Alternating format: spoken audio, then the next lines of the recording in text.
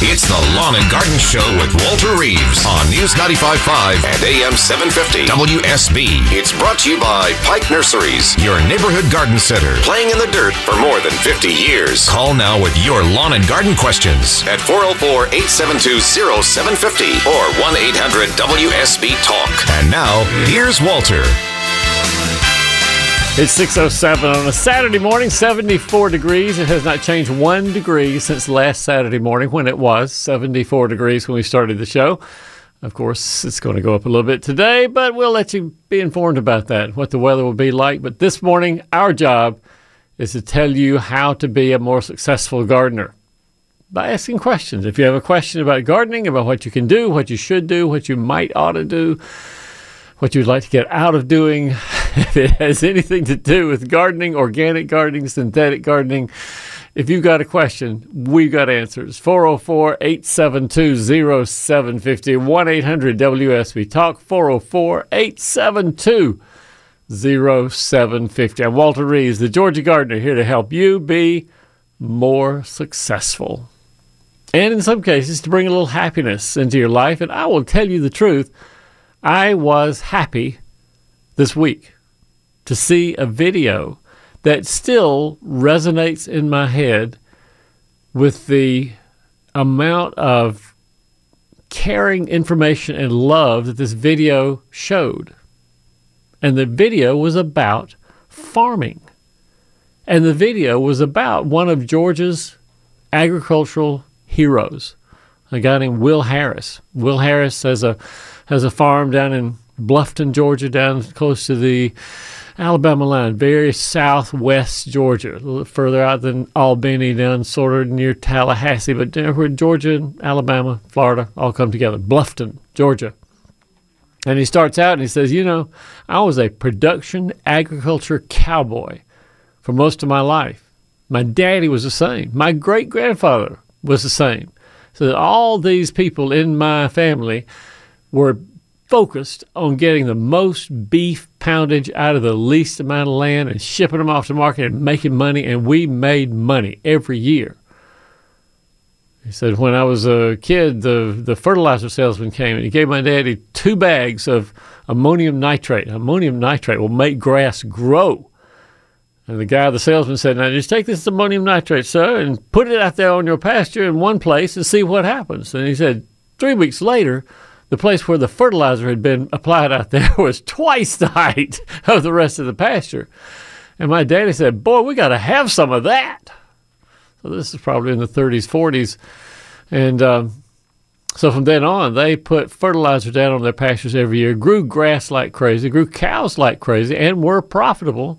Will Harris his family was, until sometime in the 90s, when he decided, you know, this is just corporate agriculture in a way that I don't feel comfortable doing it anymore. UGA graduate, went to the University of Georgia, majored in animal husbandry. So this is a guy who knew his cows. He knew what it takes to make a pound of beef.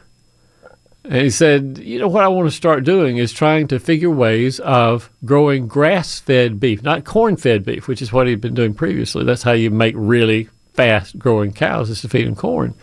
And so he said, I want to make grass-fed beef. There are people up in Atlanta who'll buy grass-fed beef. All right. So he starts fertilizing, not with nitrogen fertilizer, but with manures and with other ways of making his pastures more sustainable.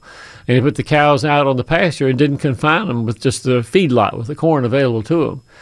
And he thought, now, where's a good place that I can get some fertilizer? Well, chickens, of course. And so instead of just letting chickens run crazy out there, he had little houses built. And each house holds about 100, 200 maybe chickens. And they're on wheels. You can move them up and down the pasture. And the chickens will come out of the house and they scratch and they fertilize the ground. And then you move the house next week and you move it the next week. And so you have a fertilized pasture fertilized by chicken manure, like it was when I was a kid. And the cows grazed on that fertilized grass. And the cows grew and grew and grew. And he thought, now this is a way to make some money, because he could ship that meat to Atlanta and in other parts of the Southeast. But then he ran into the problem. He didn't have a packing shed, place to process all the cows and chickens that he was raising down there. So he opened up his own packing shed. Now, this is a guy who had to take on millions of dollars in debt in a county, in a town, in a place that people were melting away. People were leaving. These little towns, Edison and Bluffton and Carnegie and all those little bitty towns in southwest Georgia, they were just drying up and blowing away. And here's a guy who's getting loans for $1 million because he wants to do something he thinks will work. Well, it did work. It did work. People in Atlanta did want grass-fed beef. People in Atlanta did want sustainably grown chickens, and then sheep, and then goats, and then cows, beef. And so Will Harris down there at his farm in Bluffton is doing fine. Has his own, says, I employ 140 people. Says, I am here not to feed the world, but to feed my community. To feed my community by giving them jobs, by helping them to have places, jobs that they can contribute to the economy of the region and the South and Atlanta. I mean, I had a great time watching this video. Now, if you want to know how to find it, if you just go to Google, I'm sure, and type in 100,000 beating hearts. That's the name of the video, 100,000 beating hearts. He says, that's what I've got on my farm any one day, 100,000 beating hearts. Will Harris. I think you'll enjoy it. It made me happy. I'll tell you the truth, it made me happy. 404-872-0750 is the number on Lawn and Garden. I know somebody that makes me happy. Nicole, our friend from Griffin, Georgia. Nicole, good morning. Mr. Reeves. I'm happy, Nicole. I'm happy to talk to you, honey. Oh, same here, same here. I am so glad we're going back the way it's supposed to be because I was brought up on the dairy farm and stock was in the field and, but then this guy gets smart because the packing house, that's where they switch the meat. Yeah. What do you mean they switch the meat? Well, whenever you go and bring your slaughter and things like this, the meat that you went there, it's not what came back. How do you mean? Why do you think it was not the meat that you brought in there? How can you tell the difference? Well, the meat that is made to be beef and to be eaten is more marbled. It has more fat in it and things like that, whereas dairy cow beef sometimes can be sort of lean, and dairy cows are not really made or bred to have good-tasting meat. Well, my sister always, 2-3 veal because everybody wants veal, And she said many times it's not the meat that they brought up that they came back with. But anyway, just, beside the point. This guy is really ingenious. He's really ingenious. He took advantage of a phenomenon in America that he just felt was coming, and he made money out of it, and I just really appreciate his efforts down there. It's what is it? White Oak Farms. That's the name of the farm, White Oak Farm. And you can buy it here in Atlanta at Whole Foods, and some of the farmers markets around carry White Oak Farm meat. They have ground beef, they have steaks, they have chicken, they have things like that. But if you see White Oak Farm as the brand, the logo on the package, that's where it comes from. It's from Will Harris in Bluffton, Georgia. Well, it's probably, this little bulletin that we receive every 2 weeks in Market Bulletin. Yeah, sure. It's probably inside, too, because they push, all good things in Georgia, Georgia is an amazing state. Nicole, we are so insulated in Atlanta, in the northern part of Georgia, to not really appreciate what's going on in the southern part of Georgia. Georgia is an amazingly productive agricultural state. And the Farmers Market Bulletin that you're talking about that the Department of Agriculture puts out has articles in it sometimes about some of the farms down there. And the Progressive Farmer magazine and the Georgia Farm Bureau Monitor and some of these other magazines. But until you drive through South Georgia and see those huge farms with corn and soybeans and peanuts and beef and chickens, it's unbelievable how many billions of dollars in agriculture Georgia produces. Absolutely, because you see all those cotton and the climate change because it's cooler here. Then they can grow stuff and maybe a month in front of us. So we get their produce. One of the things that makes me proudest of Georgia is having a university which is still so focused on profitability, sustainability, and education of young people. And I just really am impressed sometimes by the amount of money. They said $69 million that they just had in research projects this past year that came into the University of Georgia, all because of agricultural research being done. And again, we think of Georgia Tech and Georgia State and, Kennesaw and all the different sort of technical colleges here in Atlanta, but the University of Georgia serves all these farmers all over South Georgia, all over Georgia itself in the Southeast, and we make them profitable, make them smart, make them profitable, and hopefully get them jobs that they can support themselves and become a farmer middle class once again. And there's a lot of students from other country and come and learn here. Oh, yeah. Georgia has a great reputation. You go to UGA and have a degree from there, and you're doing fine. Oh, man, Nicole, we got to get out of here. I can see what time it is, and Scott's in there shaking his baseball bat at me. But as always, it's great talking to you, and I hope to talk to you again next Saturday. Enjoy your day. Enjoy your day. We'll see you soon. Right now, it's 6:17. We'll be back after this. This is Scott Slade, host of Atlanta's Morning News on News 95.5 at AM 750 WSB. We'll be covering breaking news, Kirk Mellish weather, and traffic red alerts through the weekend. And the Southeast's largest news team is here for you first thing Monday morning when you head back to work. News 95.5 and AM 750 WSB. Now back to Walter Reeves and the lawn and garden advice you need. Keep rolling, rolling, rolling, though the streams are swollen. Keep them doggies rolling, roll. Now, isn't that a song that brings back an immediate memory, an immediate feeling of where I was watching TV, listening to Rawhide on TV? Yes, it does. Quick weather update brought to you by Ackerman Security. You heard it just a minute ago. Highs today around the low 90s. Okay, we're 3 degrees below where we were last Saturday. 91 degrees today. Partly cloudy, 20% chance of rain. Overnight lows about like it is right now, about 74 degrees, and pretty much the same tomorrow. Full weekend forecast comes up in 10 minutes on News 95.5 and AM 750 WSB. Our phone number on Lawn and Garden, 404-872-0750. 404-872-0750. One of the things you can do when you go to my website, walterreeves.com, is click on the Facebook link, and if you have a Facebook account, you can just like Walter Reeves, or I guess it's the Georgia Gardener at Facebook, is where I put all my gardening stuff. But this past week, I had a question. Somebody emailed me and said, I got figs all over my fig bush, but I don't believe I've ever seen a flower on a fig. Where do figs flower to make these figs that I've been eating for the past week or so? And I had to do a little research to find out, and I've been eating figs myself for a couple of weeks now. Has anybody out there seen a fig flower? Yeah, raise your hand. If you've seen a fig flower, raise your hand. Externally, there are no fig flowers on a fig bush. Now, this may be a little crazy to you because everything has a flower. Apples have flowers, peaches have flowers, pomegranates have flowers. Every other fruit in the world has a flower, just about. Figs, no flower. So how do they make fruit? Well, it turns out that little pouch, if you look at figs early in the summertime, you see these little pouch kind of things, green little nubbin kind of things on the branch of a fig bush. And those little green nubbins, inside of them is where the flower is. So you never see it outside. If you have that little green nubbin, bunches of them, on your fig bush, that thing has the flowers inside. As it swells, the flowers inside develop, and as they develop, they're parthenocarpic, which means they fertilize themselves. And so as they fertilize themselves, they cause the sugar and everything else that makes the fruit swell up and become sweet and nice to eat. And it swells and swells and swells, and finally in early August every year you eat a fig. Now this is for common figs, what are called common edible figs, of Celeste and Brown Turkey and Mission and all the ones that we eat commonly here in Georgia. They do not require pollination.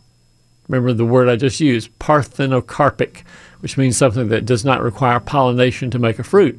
And so the figs we enjoy here in Georgia, again, Brown Turkey and Celeste and Brunswick, they're all parthenocarpic, so they swell up. No wasp is needed to pollinate. But in California, where all those Smyrna figs or Calamurna figs are grown, the ones that make the fig Newtons, they require a little tiny wasp that has to go inside and bring pollen to mess the pollen around inside the fig to ensure that those figs develop. But it is absolutely untrue that the crunchiness that you eat when you have a fig Newton has anything to do with dead wasps inside. you can just lay that one to bed. You do not eat dead wasps when you eat fig Newton. You've probably heard that, but it's untrue. That's the reason that you subscribe to the Facebook feed of the Georgia Gardener, because you get interesting information just like that. Our phone number, 404-872-0750. We'll be back after news. Long time ago, where have all the young girls gone? Gone for husbands. It's the Lawn and Garden Show with Walter Reeves on News 95.5 and AM 750 WSB. It's brought to you by Pike Nurseries, your neighborhood garden center, playing in the dirt for more than 50 years. Call now with your lawn and garden questions at 404-872-0750 or 1-800-WSB-TALK. And now, here's Walter.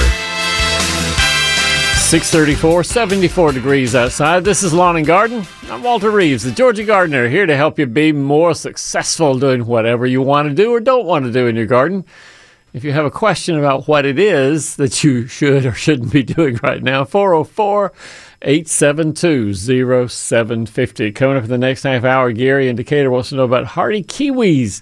Can we grow them? And Gary, I've got some good news for you.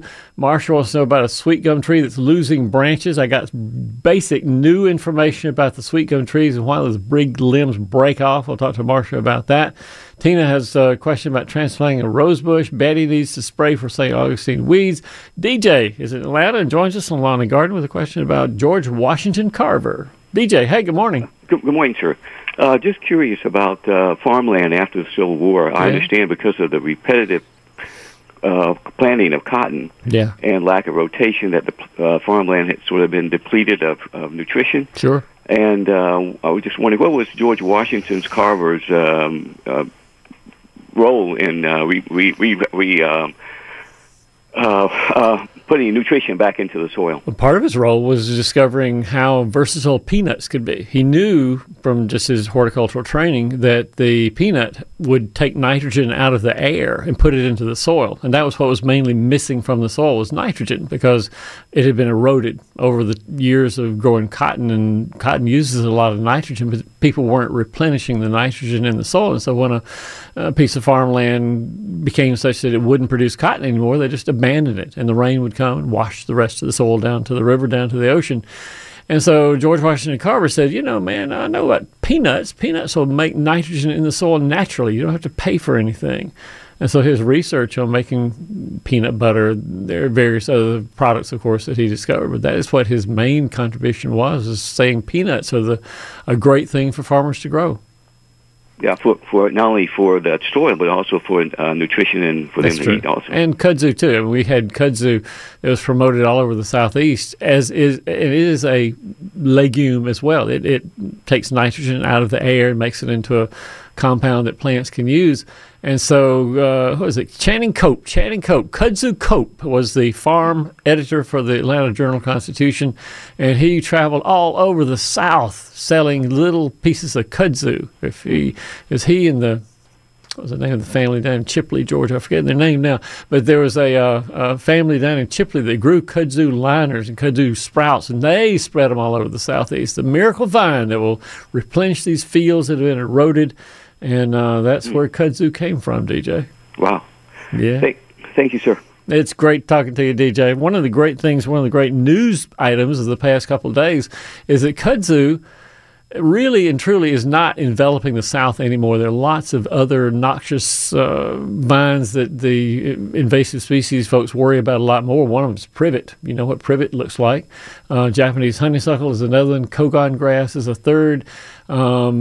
I'm sure there's more that I could mention in there. Popcorn tree, tallow tree over in South Alabama. But there are a lot of plants that are more invasive and more potential for harm to the ground than kudzu really is, even though we still, going down the highway, you see the big dragons and forms of kudzu draping over the trees. It really is not spreading as much as some of the other plants are. Gary's in Decatur, Georgia, and joins us on Lawn and Garden. Hey, Gary, good morning. Thank you, Walter. Man, you're really blessed with some good information here. I hope you get rewarded handsomely for your good help to all the people and they're listening in. I get to talk to you, Gary. That's my reward. What can I do for you? Well, I course, I've had several stints working in the wintertime in construction and landscaping, mostly landscaping in South Florida. So I got into growing my own banana and orange trees, and the lady in my church had a backyard greenhouse, and she'd been growing stuff since she was 19. I met her when she was 69. So for 50 years, she'd been growing things and knew how to grow all kind of herbs and things that I had no clue about, being a farm boy from Tennessee and kind of transplanted to Atlanta back in the 70s. So I was all ears for about 3 years. I worked at Dieselville Nights as a waiter and worked construction and landscaping during the day. And she showed me how to do many, many things, but she didn't have any hardy kiwis. Oh, yeah. And I've done some reading. I've read books about Rosalind Greasy and the other people that are into edible landscaping. I think I got probably 20 or 30 books on edible landscaping and fruit growing and that kind of thing. So what's your question, Gary? Well, the hardy kiwi, mostly what, so we can get something down to past facts for Atlanta people. You know of nurseries in the Atlanta metro area that carry that, because I don't know of a single one. I know of people from Florida that's got some, but that's out of it. That's not very... Yeah, kiwis are, as my grandmother used to say, they're touchus, which means that you can get into a lot of problems trying to grow kiwis in Atlanta, which is to say, some people have been successful. I know in particular a lady near me, near Decatur, Gary, that has a kiwi vine as big as 2 elephants end to end. It is huge. And she gets kiwis off of it every year. And that's near you, near me, in Decatur. Yes. But the key to kiwi production is that the vine has to be mature before it starts blooming. It does have a flower. And so the years from the time you plant those little sprouts that you get, probably not from anywhere in Atlanta, but from online and from the nurseries down in Florida maybe. But the years between year 1 and year 5 or so, it is so tender. It will get frozen at 32 degrees, 28 degrees. It's gone. It's dead. It's gone. Bye-bye. And so you have to protect it for 5 years. And that is where most people fail, is they get it frozen and then it doesn't mature into the blooming form. So if you want to have kiwi, Gary, if you want to have the fuzzy kiwi like you get from the grocery store, the key is to put it in a place, and usually you need 2 of them because it's a male and female kind of vine. You got to have a male vine and a female vine. So you get 2 of them that are guaranteed to be male and female, plant them, have already planned out how you're going to protect it during the wintertime for at least 5 years. And if you can protect it for 5 years, then it'll start blooming and it'll grow and it will be hardy enough to withstand most Georgia winters.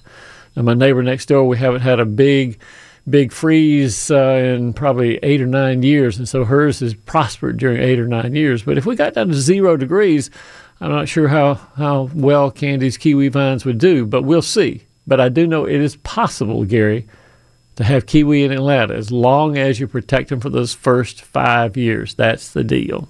Marcia is in Acworth, Georgia, and Marcia joins us on Lawn and Garden. Hey, Marcia, good morning. Good morning, Walter. Thank you for taking my call. You bet. How can I help? We have a sweet gum tree, and it's huge on our property. Actually, we have several that are mixed in with some other hardwoods. And I was sitting on my screened-in porch the other day, and I heard this commotion, and I thought maybe that the garden hose had sprung a leak and exploded. And I ran out to the side yard, and there was this huge branch that had fallen off of the sweet gum tree, and the leaves are green, and the wood, when it's broken, looks really clean on the inside. Right. But I've noticed this tree is huge, and it does have one of those vines. It looks real fuzzy, and some people that have been doing work on my property have said that's poison oak or something. Be careful around that. But the outside of the bark looks like it might have a fungus that's kind of a light seafoam green color. Sure. But for the life of me, this is the 3rd branch off of this tree in the past month, and they just fall randomly. Yeah, sure. This is not unknown. And I'm just delighted that just this past week I'd had email conversation with Art Morris. And Art Morris is a certified arborist and sort of a theorist. I can always count on Art Morris. He works for Bartlett Tree Experts over in Tucker. But Art Morris, when I send him a question specifically about trees, Bartlett Tree has a big research station up in North Carolina. And Art is really good about following research on trees. And he said to me, I asked him, because another person had asked me this question, Marcia, I got this big limb that fell out of my tree. What's going on? And it has nothing to do with the poison ivy that's growing, the fuzzy vine that's growing up the trunk of your tree. Nothing to do with that. Nothing to do with that gray, that sort of sea green stuff on the trunk. That's just a lichen, and lichens don't hurt the tree at all. What Art believes is going on is, he said, it's possible that these landscape trees are simply growing a little bit more foliage on the ends of a limb than the limb is actually prepared to physically, with physics support. In other words, the end of the limb gets too heavy. And he said, if a tree wants to abort a limb, a tree can do that, but the abortion point is going to be back at the trunk. A tree can stop sending nutrients out to the limb, and the limb falls off because it's too shaded or for other reasons that trees abort limbs. But that's not what you're describing. It's not what Art and I were talking about. We were talking about limbs that break out in the middle, and then all of a sudden, just boom, down it comes. It breaks. It looks like it's about probably 9 to 10 feet from the trunk of the tree, and then it's about 15 feet from that, the end of it. It's huge. Because he is a tree theorist and a tree physical sort of strength observer, Art said that would be the point, about 5 or 6 feet out from the trunk of the tree. That would be the point where the highest leverage is applied, where the highest braking forces are applied on a limb. And he says, what I'm thinking is going on, these landscape trees, frankly, on one side or another side of the tree, they get a little bit more water, a little bit more fertilizer, a little bit more sunshine perhaps. And that sunshine causes the limb to grow further out than the tree actually thought would be safe. Let's put it that way. The tree thinks, well, I'm fine with this limb, and the limb gets longer and longer, and all of a sudden it gets too heavy out there, and it breaks at the lever point, which is about 5 or 6 feet away from the trunk of a tree. And that, I think, explains why on sweet gums, pecans, water oaks, all three of those are very, very common to just randomly drop a limb, just bang, bang, boom, scaring the dickens out of you and me. Well, that's good news, because I was afraid I was going to have to look at taking it down, and I hate to do that because it's in the middle of a lot of trees, and it would destroy a lot of my other shade trees to get that out of there, because it's huge. If you want somebody to come and assess the health of that tree as well as all the other trees in the landscape, certified, what they're called certified arborists, and certified arborists have been trained to love trees more than they like cutting them down. And many of them are in the service of tree companies around. But a good certified arborist is going to advise whether a tree needs to be taken down or whether it could be saved and do this, the other. You might want to have the stub of that limb cut off cleanly like it's supposed to be. I mean, that's something a certified arborist can tell you whether it's necessary or not. But if you go to the website of the GeorgiaArborist.org website, Georgia Arborist Association has a website called GeorgiaArborist.org. All the certified arborists are there. They have their ISA numbers that tell you they are certified, they're smart, they know what they're doing. And you can just hire one. Say, I need a consult, little tree health observation and consult. Come out, tell me what I need to do on my trees. Okay, that's good news, because I thought, well, it's not close enough to my house, I don't think, that it would give any damage, but it makes me wonder if some of the other sweet gums on my property may do the same thing. They may. There's no way to tell if they won't, but again, this is where a certified arborist can come into it. As long as it's not diseased or anything, and that's what was so confusing, because the wood inside looks so fresh, and I thought... Not disease, simply unable for the tree to keep that limb on the tree due to physical forces that have to do anything to do with disease or anything else. Marcia, I do appreciate your call. Great conversation. I got to show off a little bit of knowledge. And again, my thanks to Art Morris at Bartlett Tree Experts. It's 6:47. We'll be back after this. This is Scott Slade, host of Atlanta's Morning News on News 95.5 at AM 750 WSB. We'll be covering breaking news, Kirk Mellish weather, and traffic red alerts through the weekend. And the Southeast's largest news team is here for you first thing Monday morning when you head back to work.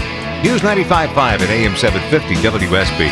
Now back to Walter Reeves, the lawn and garden advice you need. Like this without a reason. And a quick weather update brought to you by Ackerman Security. We're going to set the Wayback Machine to last Saturday because the temperatures will be about the same today as it was last Saturday. Highs in the low 90s. Overnight skies, partly cloudy skies, 20% chance of a stray shower, and then partly cloudy skies remain. Tonight, partly cloudy skies remain. Let's read that correctly, Walter. With the lows dropping down into the mid-70s. Your full weekend forecast comes up in 10 minutes on News 95.5, AM 750 WSB. Tina in Athens comes up right this very minute. She's on the air on the Lawn and Garden Show. Hey, Tina, good morning. Good morning. Thank you. How can I help, Tina? Yeah, I transplanted a rose bush from Marietta to Athens. Yeah. And from my daddy's house. He passed a year ago, and both my parents let go of the little house. Yeah. And Daddy was so good with plants. Tina, pull your mouth away from the microphone just a little bit. I'm not quite able to hear you. Somehow, while I was driving, I could talk to you, and now I'm at my house. So I don't know. All right, get to the question real quick so you can answer it right now. I just want to make sure it's living. It's still springy. Yeah. It's been about a week and a half ago since I planted it. Does it have any leaves on it now, Tina? Yeah, it still has some leaves. Some came off. Well, it's tough to know, Tina. Sometimes when you transplant things, the leaves fall off immediately, and then all of a sudden the buds pop out again, and the leaves come up, and it looks great. Sometimes the leaves will just gradually drop off of transplants, and the plant just sort of seems to gradually decline. I will tell you that my neighbor develops, builds houses, and she had a house that she was taking down, and she was building another next door to me, and so she got all these rose bushes, and they look junky. I swear, Tina, when Alexis brought those rose bushes and planted them behind her house, I thought, they're not going to live. Come on, girl, those are ugly. They had just lost all their leaves. They looked really, really bad. And I looked back there last week, and those roses were blooming just as happily as if they'd ever been planted there for 5 years in the same place. So all you can do on this transplanted rose is to attempt to keep in mind that all it needs is moist soil, not soggy soil, not dry soil, and no fertilizer. All right? If you can do that, keep the soil moist, not soggy, no fertilizer, keep your fingers crossed. Many times transplanted roses can make it through just fine. It may look sort of scraggly for a little while, but you may be surprised next spring. So if the limbs are still springy and you have a few leaves on it, soil moist, not soggy, no fertilizer, we'll see what happens in April, okay? It's 6:57 at News Talk WSB. The number on Lawn and Garden, 404-872-0750. If you have a garden question, 404-872-0750. We'll be back after news. Baby, all we need is just to be caught up in the touch, the slow and steady rush. Baby, isn't that the way that love's supposed to be? I can feel you